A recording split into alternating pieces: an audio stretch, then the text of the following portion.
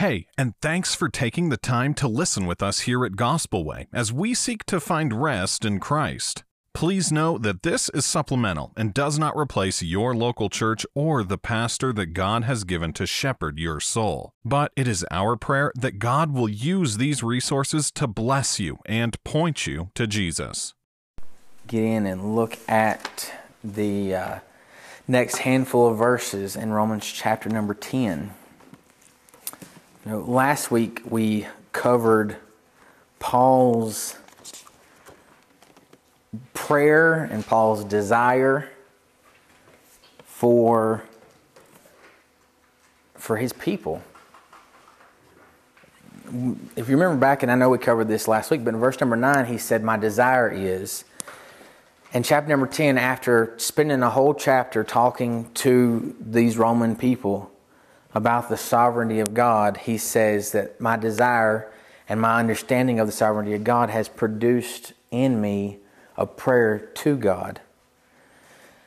And what we kind of see happening in these verses is Paul's desire is kind of, I don't know if promoted is the right way to say it, but his desire was fueled from the truth that he'd understood. And it was also fueled from the point that Israel, at least corporately, the Israelites had been missing. There was a story I'd heard about a guy who, for his wife's 40th birthday, wanted to make a big deal about it. So he asked her what she wanted. And she said to him, "I'd like to be a 6 again." Well, what he heard is, "I'd like to be 6 again." So he spends this whole day making a party for her of things to do that she would have liked to do when she was 6 years old. And she, trying to enjoy it, didn't say anything to him. When they got home, she asked him, she said, he asked her, he said, "How did you enjoy your day?" And she said, "Honestly, it kind of tired me out. I'm not as young as I used to be." And to that, he said, "Well, you said you wanted to be 6 again." And she said, "No, I said I wanted to be a 6 again." And she was talking about her dress size, not her age. But he had missed the point. That was the whole point of that little story, was he had missed the point. And that's what the Jews had done. And that's what we're going to continue to see that the Jews had done as we move through these handful of verses in chapter number 10. So we'll read verse number 5 down to verse number 10. And this is coming off of what we looked at last week. This is coming directly off of the fact that Paul had said that he wanted Israel to be saved. And interestingly enough, when Paul said he wanted them to be saved, he wasn't just talking about them to be redeemed from their sins. But what Paul was saying is, I want Israel to be redeemed in the way that they were told they were going to be. Basically what Paul was saying, he said, I want them to see the spiritual side of what they're looking for physically. Because we understood that the Jews were looking for that physical kingdom. They were looking for the physical Messiah to come in and just take names and take over. And that's not what he came to do. The real thing that he came to do, he didn't come to take names, but he brought names with him, of which he was going to pay for their sins. And they had missed that point. And Paul said, what I want for them is I want them to be redeemed. I want them to be saved so they can experience some of this fulfillment now and eventually the fulfillment later of what they were looking for. He talked about them having a zeal but not knowledge. And he ends up and he says that Christ is the end of the law for righteousness for everyone that believeth. So he gives that, he said, for everybody who believes, Christ is the end of the law. And again, we looked at that word. It means the terminal, in essence, is what it means. Christ is where the law finds its ending place, its goal. The law was just something to point us to Christ. And he continues down after saying that Christ is the end of the law, or the goal of the law, or the terminal of the law for all who believe, and continues and says, for Moses described the righteousness which is of the law. And then he says, this is basically, he's going to tell us what Moses said. He said that the man which doeth those things shall live by them. So saying the man that does the things of the law shall live by the things of the law. But the righteousness which is of faith speaketh on this wise. Say not in thine heart, who shall ascend into heaven, that is to bring Christ down from above, or who shall descend into the deep, that is to bring Christ up again from the dead. But what saith it? The word is nigh even in thy mouth and in thine heart. That is the word of faith which we preach. And he's going to tell us what this word of faith that he's preaching is. That if thou confess with thy mouth Lord Jesus, and shalt believe in thine heart that God has raised him from the dead, thou shalt be saved. And he clarifies, for with the heart man believeth unto righteousness, and with the mouth confession is made unto salvation. And what Paul is getting ready to do in verses 11 through roughly verse 16 and 17 is he's going to reverse engineer how we gain salvation. I know when I started in the job that I'm working in, I built pumps. So what I did in order to learn how to build a pump correctly is I took a pump apart.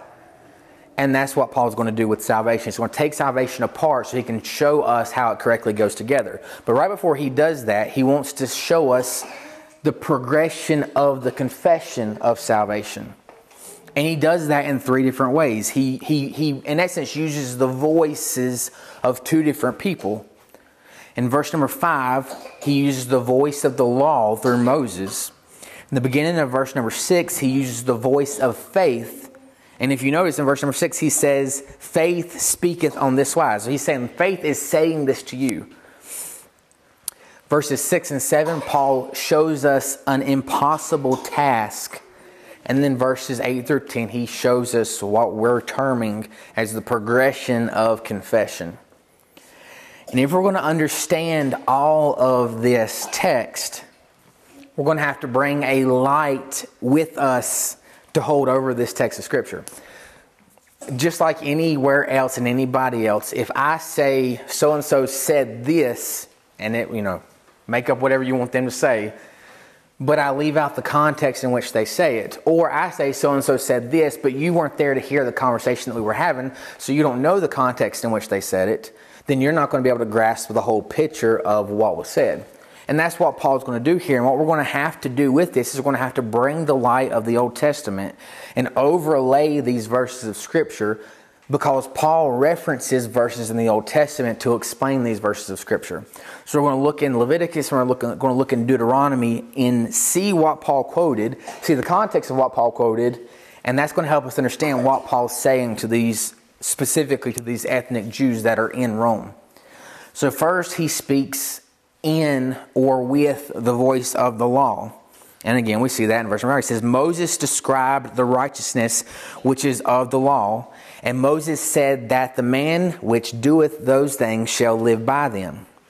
And if your Bible has a cross-reference section in it, or if you were to look at the cross-references for this verse, Paul is directly quoting from Leviticus 18, verse number 5. So let's turn to Leviticus 18 and verse number 5.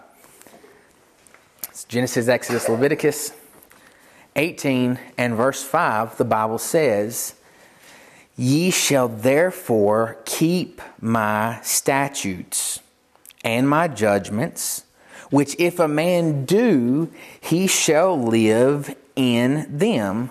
I am the Lord. So Paul, quoting Moses in Leviticus, says that if you live by the law, you're going to live in the law. But he's saying that in a specific way that these Jewish Romans are going to be able to understand. See, Romans, again, pointing us to Leviticus 18, is speaking of the Israelites in going into the new land that they're going to be in. And we can read that if we just go a couple of verses above in the beginning of chapter number 18. Moses said in verse number 2, Speak unto the children of Israel and say unto them, I am the Lord your God. After the doings of the land of Egypt wherein ye dwelt, shall ye not do, and after the doings of the land of Canaan wherewith I will bring you, shall you not do. Neither shall you walk in their ordinances. Ye shall do my judgments and keep mine ordinances to walk therein. I am the Lord your God. Ye shall therefore keep my statutes and my judgments, which if a man do, he shall live in them. I am the Lord. So what Moses was saying to the children of Israel, and what Paul was quoting, is he was saying, if you live by these statutes, then you are going to live in the land of Canaan like I promised you.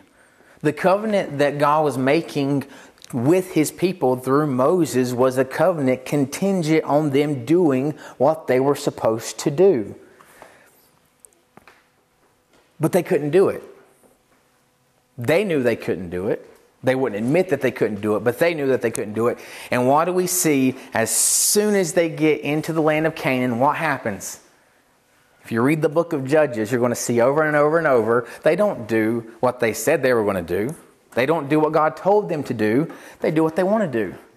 Over and over and over, they just do what they want to do. Because they're not capable of doing what God told them to do themselves.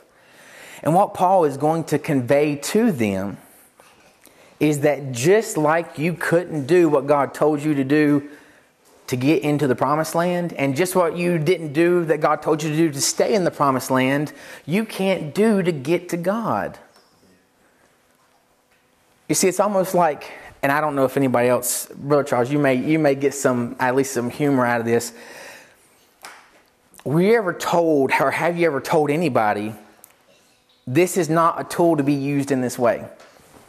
Is a screwdriver a pry bar? Is a knife a screwdriver? There are certain things that you know that do not work. And to use an illustration that I'd heard from somebody, what the Israelites had tried to do in the Old Testament is they had tried to take the law that they could not fulfill themselves and fulfill it themselves doing what they thought was right in their own eyes. They were taking what God had never intended on them to use in that way, and they were using it in the way that God had never intended them to use. They were taking a screwdriver and making a pry bar out of it. Or they were taking a pocket knife and making a screwdriver out of it. And I know by experience what happens if you try to use a pocket knife as a screwdriver. You're going to break the end off of it, and you're not going to have a pocket knife or a screwdriver after that. But Paul goes a little bit further in what he's conveying them, because remember, he just got done talking about God's sovereignty and salvation. He starts talking about the responsibility of man in salvation. So he's explaining to us how to get to God. He's explaining that salvation is what he's doing. And he said, Moses said that if you do the things that were in the law, then you could live in the land of Canaan. That's what he means when he said that they will live by them. You'll be able to live the way that you were promised that you could live, contingent on your ability to do the things that you promised that you would do. But in terms of salvation, he's saying you tried to use that screwdriver as a pry bar, or you tried to use this knife as a screwdriver, but now you're taking it even farther than that. It would almost be, again, to use an illustration that I heard, it would almost be like you driving up into a mechanic shop because you have a dent in your door, and the mechanic has a bent screwdriver, and he's going to use that bent screwdriver to fix the dent in your door. And then he says, well, you know what? I'm going to clean your windows, fix your upholstery, everything that's wrong with your car. I'm going to fix all of it with this bent screwdriver. I mean, I think everybody in here would probably, at that point, get in your car, put it in reverse, and leave, because this dude's obviously crazy. But that's what the Jews were doing. They were taking a bent screwdriver or a broken pocket knife, and they were trying to get to God with these things that hadn't worked before. And Paul is trying to explain to them the ignorance, if not the complete craziness of trying to use the law to get to God when it didn't even keep you in the promised land. And that's why we have prophecies in the book of Micah, in the book of Obadiah, in the book of Amos. All of these things where the children of Israel, they end up going into captivity because they did not do what God had told them to do. But even in those books, he's promising what we're getting ready to see. He promises them that God is going to do the work for them. Just like He wanted to do in the beginning, but they continuously wanted to do things their own way. And that's where we find ourselves most of the time. Wanting to do things our own way. Wanting to take our bent screwdrivers and our broken pocket knives and somehow fix our own Christianity and fix our own life. And what Paul's explaining to us is that it's not about using the wrong or the right tools. It's about letting the right physician or the right mechanic, if we want to use those terms, not to bring God down to those things, but it's about getting the right person to do the work, not having the right tool to do the work. Right. Verse number 6, Paul leaves off the voice of the law, saying, if you couldn't even stand the promised land through the voice of the law, what makes you think you're getting to God from the voice of the law? And he goes and he says that there is somebody else who has something that they want to say to you. In verse number 6, he says, but the righteousness which is of faith speaketh on this wise. So he said, the righteousness of faith is coming in to say something to you. Faith wants to interject in what you're doing. Say not in thine heart, who will ascend into heaven? And Paul clarifies to say that is to bring Christ down from above, or who shall descend into the deep? That is to bring Christ up from the dead. And Paul again is looking at these things from a portion of Scripture in the Old Testament that these Jewish people would have known. Because that's the Bible that they had. They would have known these. So we'll go over to Deuteronomy and we'll look at chapter number 30. And Paul's not pitting Deuteronomy and Leviticus against each other. And he's not even pitting the Old Testament against the New Testament. And we're going to see some of that. But what Paul is doing is he's using the words of God through his man Moses to explain what was coming. So in Deuteronomy 30, we'll just go ahead and read verses 12 and 13. And we're going to come back and reference some of these again. But verse 12 and 13 is where we find this quotation. It says, it is not in heaven that thou shouldest say, who shall go up for us to heaven and bring it unto us, that we may hear it and do it? Neither is it beyond the sea that thou shouldest say, who shall go over the sea for us and bring it unto us, that we may hear it and do it? Well, what's he talking about? What is Moses talking about? What are the people here talking about? Well, if we go to verse number 5, we can see what he's talking about. Verse number 5 of chapter 30 says, and the Lord thy God will bring thee into the land. So the same thing that we were just talking about, he's talking about the same thing here. He'll bring thee into the land which thy fathers possessed, pointing us back to Abraham, Isaac, Jacob, before they went with Joseph over to Egypt, the land that their fathers possessed. We're going back there. And thou shalt possess it, and he will do thee good and multiply thee above thy fathers. Verse number 6, and the Lord thy God will circumcise thine heart, and don't miss that, and the heart of thy seed, to love the Lord thy God with all thine heart and with all thine soul, that thou mayest live. Moses, in his address, this is the last thing that Moses says to the children of Israel before he dies, is saying, you don't have to do this. You, of all people, should see what your own obedience gets you, because it got you 40 years of wandering around in the wilderness. And it's got me death before I can even go into the promised land. That's what my own obedience got me. But he says, God has promised that if you'll be his people, he'll circumcise your heart and the heart of your seed so that you love God and you do the things that he has commanded you to do. And that's what he's saying. He's saying the response to that, you don't have to say, do we have to go to heaven to get those things that God wants us to do? Or do we have to go over the seas to get the things that God wants us to do? No, we don't have to do either one of those things. And that's the voice of faith. The voice of faith is a plan was put into place for God's people from the beginning. The children of Israel were given the same plan that we were given. All they had to do was have faith in the promise. If they had faith in the promise, the book of Hebrews chapter number 10 tells us that they would have lived in the land that God promised them. But they did not have faith in the promise. They backed away from that, did what was right in their own eyes, and suffered the consequences. But God promised them that He would do the work in their heart simply by having faith in the promise that He had given them. Why is this important? It's because in the land, this task was basically impossible for them. That's why they had to have their hearts circumcised. But in terms of salvation, it was utterly impossible. There's no way that they can come into this. It's impossible, and it's the impossible task that we see in verse 6 and 7. And again, Paul, quoting the verses in Deuteronomy, he says, are you going to go up to heaven? What he does is he ties what was said in Deuteronomy, and he ties it into Christ so they understand the true meaning of what was being said. Yes, if they would have faith in the promise, then they would have lived in the land because God was going to circumcise their heart. But God has promised that if you have faith in His Son, you will live eternally because He's going to circumcise your heart. That's why we have baptism. It's a picture of what God has done to our hearts. They've died in Christ. They've been risen again. Paul's saying, this isn't contingent on you.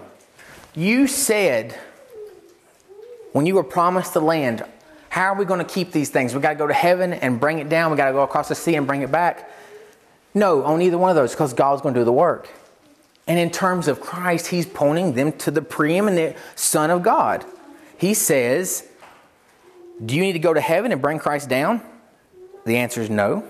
Do you need to go into the grave and bring Christ up? The answer is no. What Paul is saying, and he's pointing again back to the original plan of God. He's saying God planned on incarnating Himself in flesh and coming to you. You don't have to go get Him. He's coming to you. And that's what we're celebrating this time of year, is the incarnation of Christ. The Word became flesh and dwelt among us, and we beheld His glory. He came down already. We don't have to go get Him. We don't have to go to heaven, because that's impossible in and of itself. But we don't have to go to heaven like John did and try and find somebody who's worthy to do these things, because there's already a lamb that's been slain from the foundation of the earth. He said, you're not going to have to go pull Him down from heaven, because you can't do that. And I don't think any of us can raise the dead either. We might think we have some kind of part in birth, not in the incarnate birth of Christ, but in some kind of part in birth, even though we really don't. And anybody who struggles with any kind of infertility can tell you that. We can't choose when and when we do and when we don't have children. Because there's a couple of my children, and they're too young to know what I'm getting ready to say, that if we could have chose, they would have been here when they came. Because we don't have as much of a hand in that as we think we do. Right. But just like Paul said, you don't have to go get Him and bring Him down. He said you don't have to go and resurrect Him either, because that was part of the plan too. And he's getting ready to reference that again, but he's saying that impossible task that was impossible for you to stay in the land, and all you have to do is trust God, is the same thing that you have got to do in order to see the culmination of this plan that you misunderstood anyway. If you want to see the spiritual workings of what God's plan was originally, look at Christ, because He was always the plan. And that's what He's saying. He's saying this impossible task was already planned out for you. You couldn't stay in the land. You were supposed to look to God to do it for you, and you're not going to get to God. You're not going to get to heaven. You've got to look at God to do that for you as well. And He's going to explain to us how that works in showing us the progression of our confession. In verse number 8 through 10, Paul begins and he says, and this is concluding his passage in Deuteronomy. If you were to look back in Deuteronomy, this is verse number 14 of verses 12 and 13. But he quoting that, he says in verse number 8, he said, but what saith it? So he's saying, what does it say there in Deuteronomy? For us, it's Deuteronomy chapter 30. For them, there was no chapter, there was no verse. But he said, what does it say? He said, if you go back and you read it, what does it say? It says the word is nigh thee. It's nigh thee. Even in thy mouth and in thy heart. He said, God told you, you had, and what did he tell? The people were to bind the law on their heads and to wear it on their chest. They were to put it on the door of their house. It was supposed to be before them at all times. So they remembered that it wasn't about them. It was about God. But he says, that's what it said. You knew that this was right there in your mind and on your lips. These were part of what you had. And he's going to show us again Christ. He's going to say, that is the word of faith which we preach. He said, what I've been trying to tell you, what my desire and my prayer for you to see is that it wasn't about you then and it's not about you now. This is the word of faith. Faith is saying to you, faith is speaking to you to explain to you that even now the word is nigh. We understand in Deuteronomy 30:14 that the word was nigh to them there. But again, to reference John said that they beheld the word. In the beginning was the word, and the word was with God, and the word was God. They beheld the word incarnate. The word was nigh unto them. And they were even speaking of him from the Old Testament. He said, you have this right here at your fingertips. I just need you to see it. That was Paul's desire, that they would see those things. But he's going to explain to them what he is preaching. The progression of their confession. Verse number 9. That if thou shalt confess with thy mouth the Lord Jesus, and shalt believe in thine heart that God hath raised him from the dead, thou shalt be saved. For with the heart man believeth unto righteousness, and with the mouth confession is made unto salvation. Now we can't get mixed up in what Paul's saying here. Because Paul has taken the context of two Old Testament passages and interwoven them into the context of chapter number 10. And if we miss the context of chapter number 10, and by default mix the context of Deuteronomy and Leviticus, then we're going to miss what Paul is saying here. Because what Paul says, if thou shalt confess with thy mouth the Lord Jesus, if we don't look at this correctly, we're going to think that Paul is adding something to salvation. And he's not. Paul has been explicit for at least 8 chapters of his book to the Romans that salvation is by faith alone. Nothing more, nothing less, faith alone. And he's not trying to contradict himself here. He's not saying that you have to have a confession in order to obtain the possession of Christ. That's why we need to see the progression of how this happens. He says, if thou confess with thy mouth the Lord Jesus, and shalt believe in thine heart that God hath raised him from the dead, thou shalt be saved. And this is the same thing that he was showing or saying in verse number 1. Paul is saying to these Jewish people, he said, I want you, my heart's desire, my prayer is that you are saved, that you see that salvation. He wanted them to see the fulfillment of God's promises to them. Worked out practically, he wasn't saying that if you get confessed with your mouth the Lord Jesus, that you are going to be saved in the way that we are seeing things as being saved. We understand, because he even says here, he clarifies what he's saying. He said, if you believe in your heart that God has raised him from the dead, thou shalt be saved. What Paul is saying is that the confession will give you life the way that you're looking for life. And he's going to clarify that in verse number 10. When Paul says here in verse number 9, if you believe in your heart that God has raised him from the dead, thou shalt be saved. He uses the same word in verse number 10 to explain. So he says, with the heart man believeth unto righteousness. And the word righteousness here is the same word that Paul has been using for justification. So Paul is saying, if you want to be justified before God, believe in your heart. It's that trust that Paul's over and over been trying to convey to the Romans, but he's pointing these Jewish, ethnic Jews, if we want to call them that, he's pointing this Jewish audience to the fact that they just have to believe in the same thing that their fathers and their fathers' fathers had been told. What were they told? They were saying, if you believe in the promise, then God's going to do all these things for you. That was the only thing they had to do. And again, if you go read if you go read Hebrews chapters 10 and 11, it explains all of what Paul is saying here.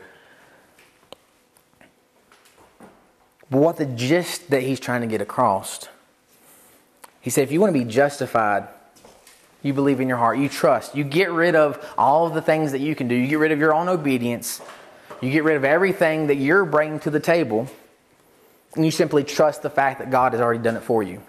You're simply trusting that Christ came down. Instead of you having to go get Him, He came down for you. And that He rose from the dead for your justification. You simply trust that, and you don't have to try and go get Him. You don't have to try and pull Him up from the dead, because that's the gospel message. And in essence, the gospel message to this audience here was, you need to quit trying and just look to Christ, because He's already done everything for you. But what he's conveying to them is he's conveying to them the promise that they're looking for. And that's why he says and mentions the confession here. He says, if you confess with your mouth the Lord Jesus and shall believe in thine heart that God has raised him from the dead, thou shalt be saved. For with the heart man believeth unto righteousness, or unto justification, and with the mouth confession is made unto salvation. And again, Paul uses that word salvation there, what we would see as glorification. Paul's saying, if you want the privileges of the New Jerusalem, if you want the privileges of this kingdom that your fathers were promised, if you want the privileges of all of these things displayed in your life and found after your death, then it's going to come from a confession. And that confession wasn't necessarily them saying some kind of magic prayer. It wasn't from them getting up in front of everybody else they knew and said, you know, I just got saved. I'm gonna follow Jesus now. That's not what Paul was saying. Those aren't bad things, but that's not what Paul was saying. Paul was saying that if you want to have the promises that you weren't able to obtain in the Old Testament because you were trusting yourself, then you are not only going to have to believe, but you're going to have to confess. But again, taking us back to Deuteronomy, that confession is going to happen by the circumcision of their heart. And the circumcision of their heart is going to happen by the belief. Paul wasn't giving them another requirement to gain salvation. He was saying, if you believe, you're going to confess. And if you confess, you're going to live in the will and in the purposes of God, bringing forth the kingdom of God. That's what each and every one of us are doing. And we'll see next week that this whole promise, Paul shows that it's for everybody. If you want to look real quickly at verse number 13, he says, whosoever shall call. He's not saying it's just for the Jews. He's saying everybody's involved in the promise this time. Just like you saw Ruth and Rahab and some of those other people come in the Old Testament, they were involved in the promise. But this time it's everybody. No exclusions, nothing. It's for everybody because that's what Christ came to do. But he's pointing to the confession. And I know we've referenced this in the book of Psalms. Paul wasn't around in the book of Psalms. David, over and over in the book of Psalms, he says a phrase. He says, bless the Lord, O my soul. And then what does he follow that up with?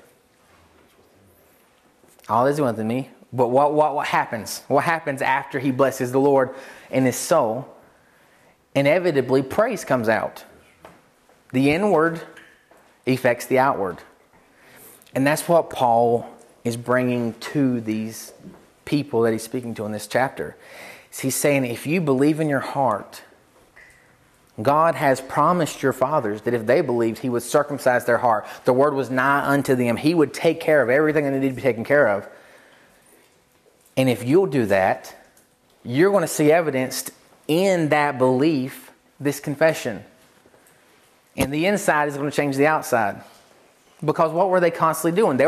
What did Jesus say to the Pharisees? He said, you are so busy cleaning the outside of the cup, you forget the inside is filthy. And you're so busy painting the outside of your tombs, you forget that the inside is only bringing forth corruption and death.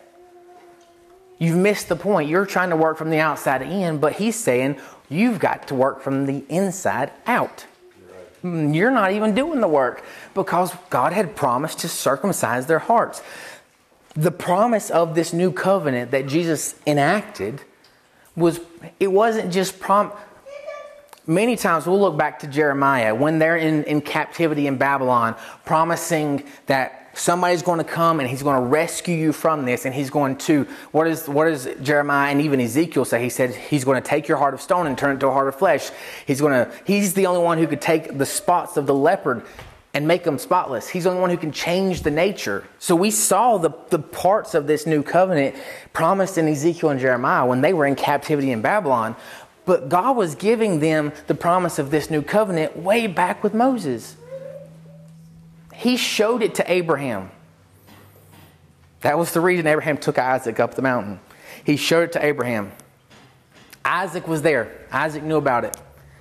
Jacob was involved enough. He wrestled with God. He saw these things. So they had those patriarchs that actually saw that new covenant in physical form. And Moses comes along and God's giving it to him again. And he'll give it to him again and again and again. And why do they do that? They keep missing the point over and over and over. But Paul's desire was for them to be able to get a hold of that kingdom that they were looking for. That's what Paul wanted for them. He said, I want you to see what you're looking for because I've seen it. I understand it now. The Old Testament is completely open to me because I can see the Old Testament through the book or through the person of Christ. It's the faith alone. And that's ultimately what Paul's trying to get them to understand. He said faith is speaking to you. Faith is trying to tell you that you don't have to do these things. God's going to do it in you. And his prayer was that they would see that. And not just that they would see that. And not just that they would believe that in their mind and in their heart. But that he would see that being confessed in their life.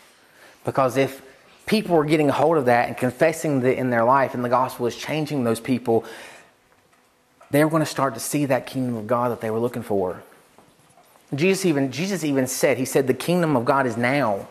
In essence, Jesus was saying, I am the kingdom of God. And Paul later on, he writes to the Ephesians, he says, Jesus is the cornerstone that has built a building. He talks about a building being built. Ephesians chapter number 3. He says Jesus is the cornerstone. He said the foundation is the apostles and the prophets. He said in the Old Testament and the New Testament, they both intersect with Christ. And that's the foundation of what we're building on. He said, if you want to see the kingdom of God, you're going to have to see it the way that God sees it. And God sees the kingdom of God in the person of Jesus Christ. Let's pray. Lord, I want to thank you for the opportunity to be here this evening.